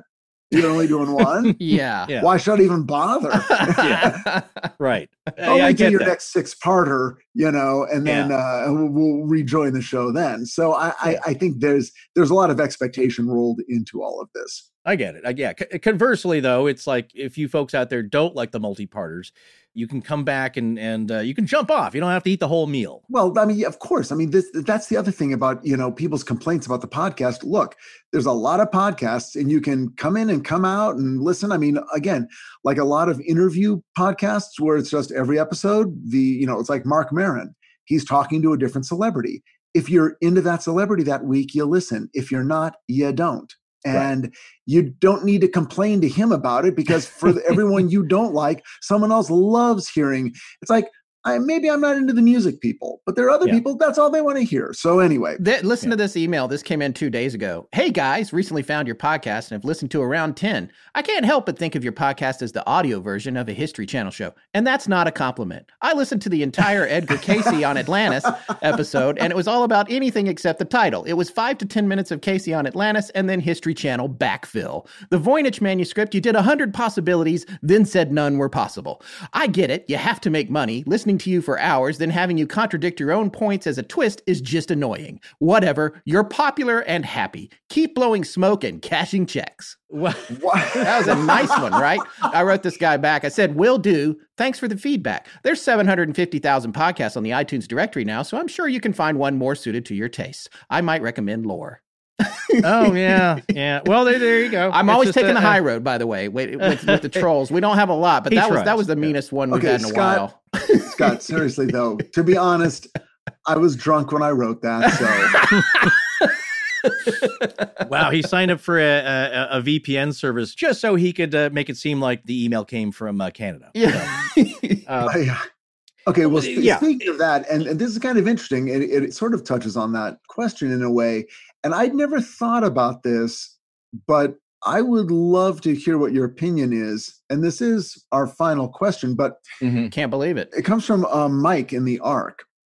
He's like, it seems to me that entertainment producers, meaning other shows, may be taking your lead for paranormal topics. In other words, are you noticing on TV shows that you cover a topic and then pretty soon they're covering it, same topic, maybe even in the same way? And how does it make you feel? Guys, is there any, you think there's truth to this? Yeah, I think there absolutely is truth to it. Wow, And really? when I go back to, I mean, Rich, you've been in TV forever. I mean, you must have seen this happen to you before. I remember when my wife was in the Groundlings, which is an improv theater in LA, like Second City is in Chicago. And they were doing shows. She was performing there and writing sketches there for 5 years. And you would see sketches from the group that she was in and other groups, because they had different groups performing every week. You would see stuff, ideas and jokes taken from those would turn up in sitcoms. Usually the next season, sometimes the same season. Really specific jokes, really specific ones. And there's just no question that some writers or producers were coming to the Groundling shows and then, scribbling down, oh, this is funny, I'm going to use this on the next episode of Seinfeld or whatever, like that's not the best example, but that was definitely happening. So I kind of expect that to happen. I have seen it happen with our show more with podcasts than television, but some with TV. There's been, but it doesn't make me mad. I think it just happens. No one's going to do what we do because we talk too long and we go too deep. Like, God help you. You want to do that? Good luck. You want to do what we're doing? Go for it. There's your answer to the emailer. How did you get that? Was that on iTunes? No, that was an email sent to us? No, that came into our astonishingcontact@gmail.com. But when? A couple of days ago? 2 days ago. Yeah. I think I answered it in the middle of the night, but I was just like, okay, great. Thanks for that. That's a wonderful, that's a real pick me up email. Why are you even bothering to send that? Just don't listen to the frickin' show. Yeah. Look, to that point, it reminds me of the old joke, the person complaining to the waiter, like, the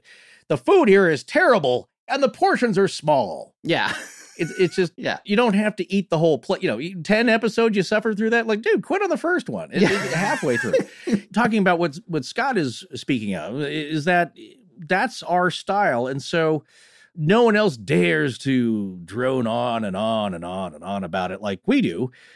We don't try to do that every time. We don't have to stick with that. I think what the guiding principle is, and I've said this before, is that we want to say everything we want to say about a subject, with also keeping in mind that there are some things that we do leave out because it's like we do, look, our background is editors. We trim stuff away. That's kind of our nature to get to what matters most. And so, but in light of that, we also get to say our fill, and that is the luxury and also the indulgence of having a podcast. Regarding the genre, I think, there's thousands of stories out there, thousands of strange things that can be covered, but most shows are going to hit those at some point.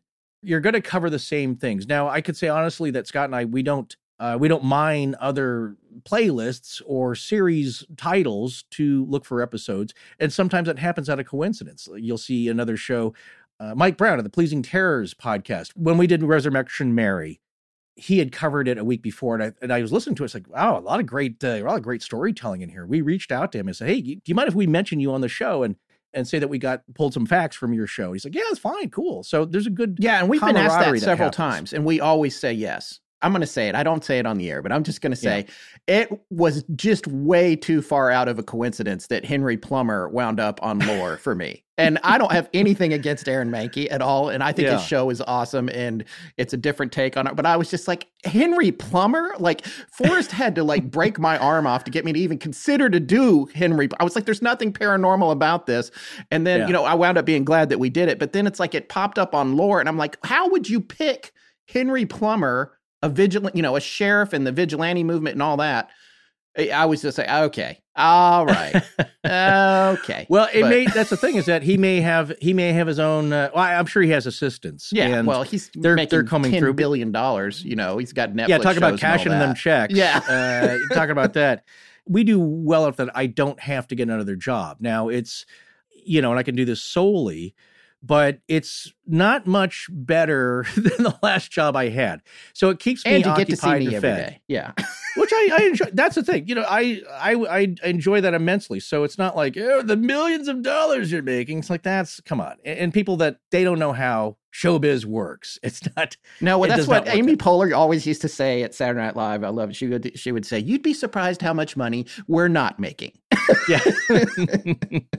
Well, I'll tell you guys that from the point of view of a listener and sometimes guest, but now speaking as a listener, mm-hmm.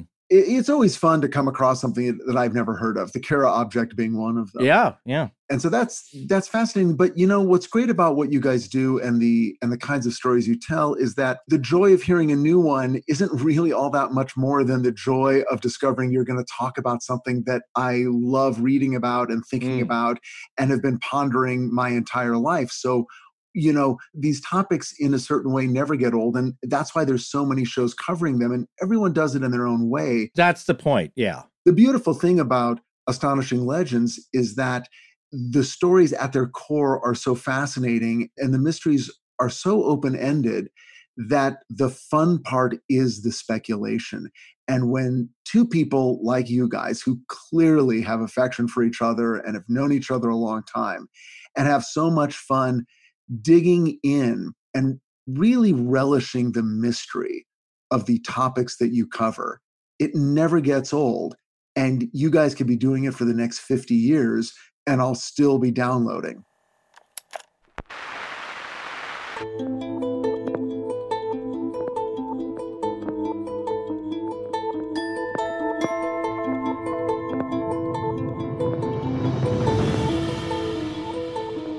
That's going to wrap up our series on fear and smoking in Blanket Forteana. We'll be back next week with a very special new show. Please remember to support our sponsors. They help keep the show free and the lights on in Blanket Forteana. Special thanks to John Bolin. Hi, I'm Jackie Shepard. R-Y-A-N? It was my great-grandmother's name. And my name is spelled. We are the Shepard Sister Twins. L-A-Z-E-D.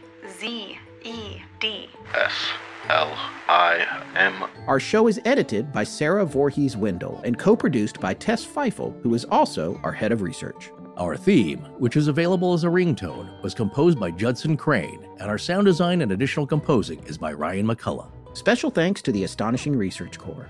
But most importantly, we want to thank you, our listeners. Visit our store at astonishinglegends.com or interact with us and other listeners on Twitter, Facebook, and Instagram.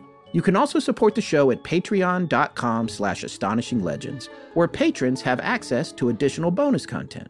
No part of this show may be reproduced anywhere without permission. Copyright Astonishing Legends Productions. Good night.